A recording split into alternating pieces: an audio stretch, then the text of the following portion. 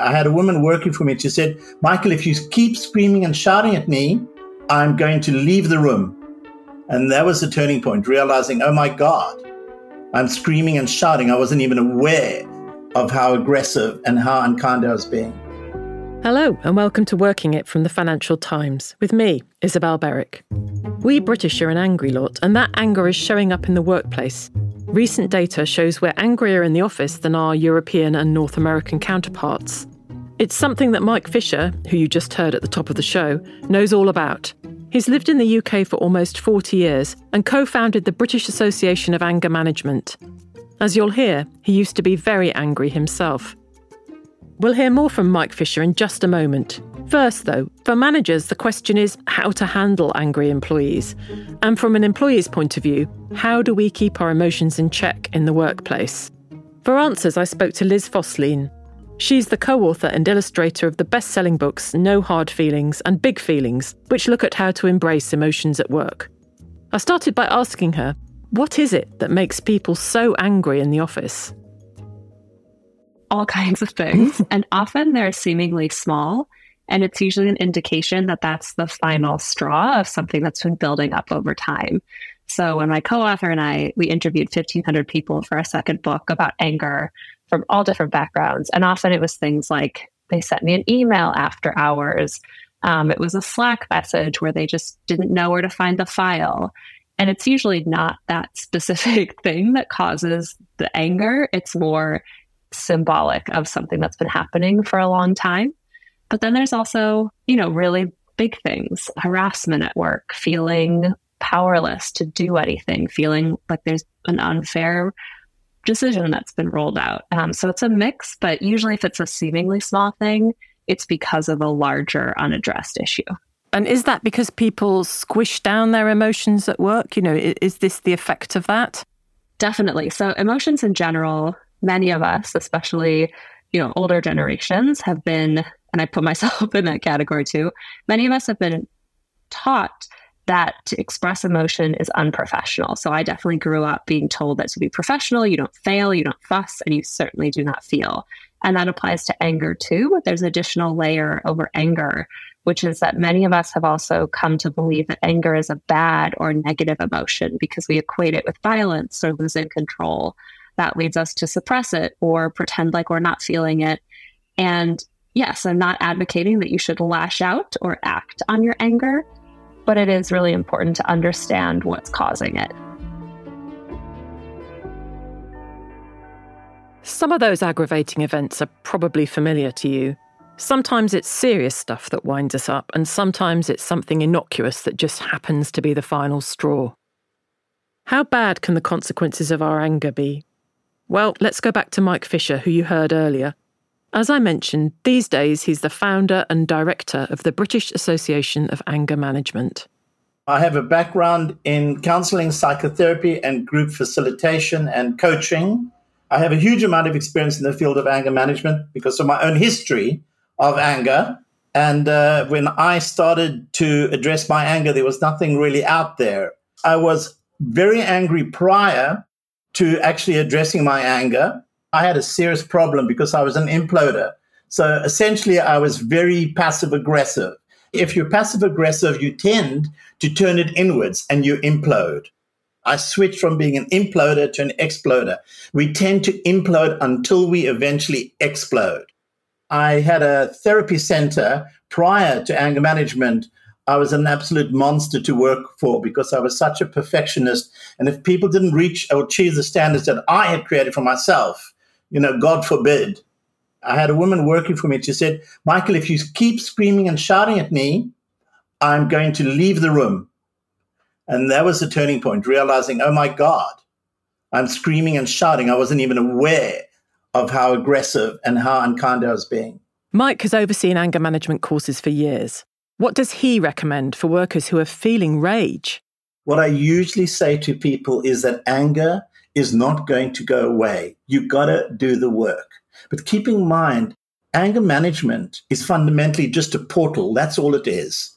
When you attend our programs, one of the things that you'll identify, you don't have just an anger issue. You also have stress issues. You have low self-esteem issues. You have confidence issues. You have insecurity issues. I say to people, anger does not go away. It just gets worse. And you know how stubborn the British are.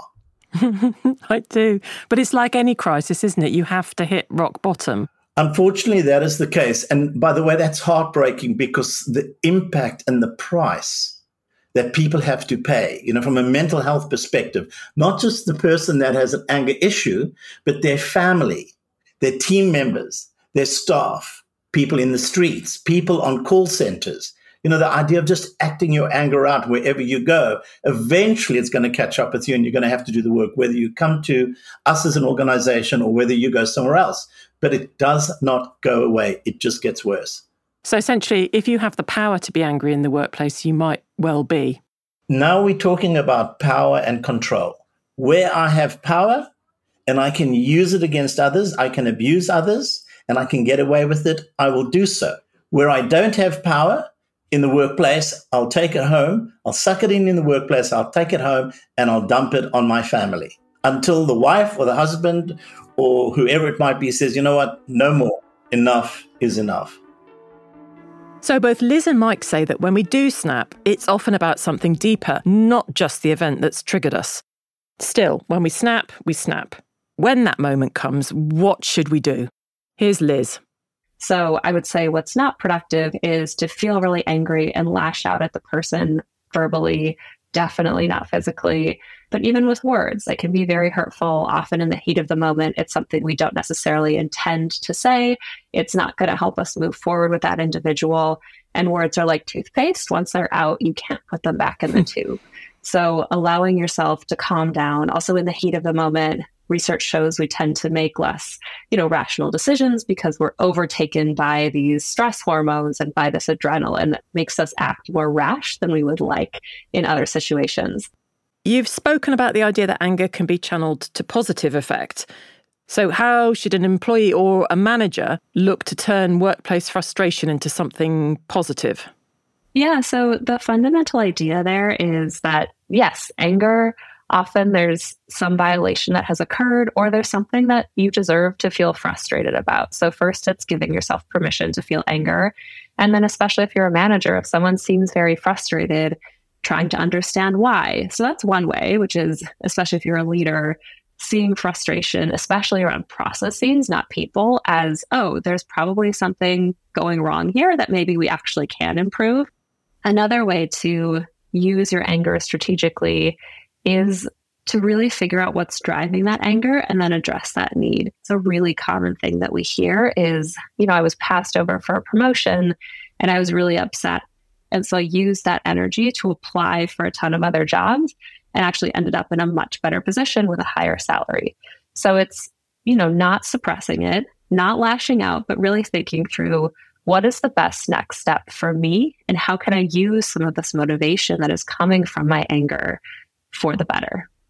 I asked Liz what her advice would be if you're face-to-face with a colleague or boss who's getting heated. Maybe they're even getting a little intimidating. She told me about a woman who'd attended a workshop she was running, along with her co-author and collaborator, Molly West Duffy. Funnily enough, that workshop attendee did something remarkably similar to the employee that Mike Fisher talked about earlier in the show. She sat down with her boss and made it clear how his anger was affecting her. Her boss tended to explode in anger, not even always at her, but just in general, and then would start shouting. And she finally sat him down and said, when you have these big, intense emotional expressions, it affects my performance and it hurts my ability to do my job because it really flusters me. And he was very receptive to that. And it really helped him realize that that was hurting the people around him and also hurting their productivity. So he was able to stop doing it as much. I don't think that Liz and Mike are talking about the same woman, but clearly sitting an angry colleague down and asking them to stop is an option worth considering. But what if you don't think that colleague will be receptive to a conversation?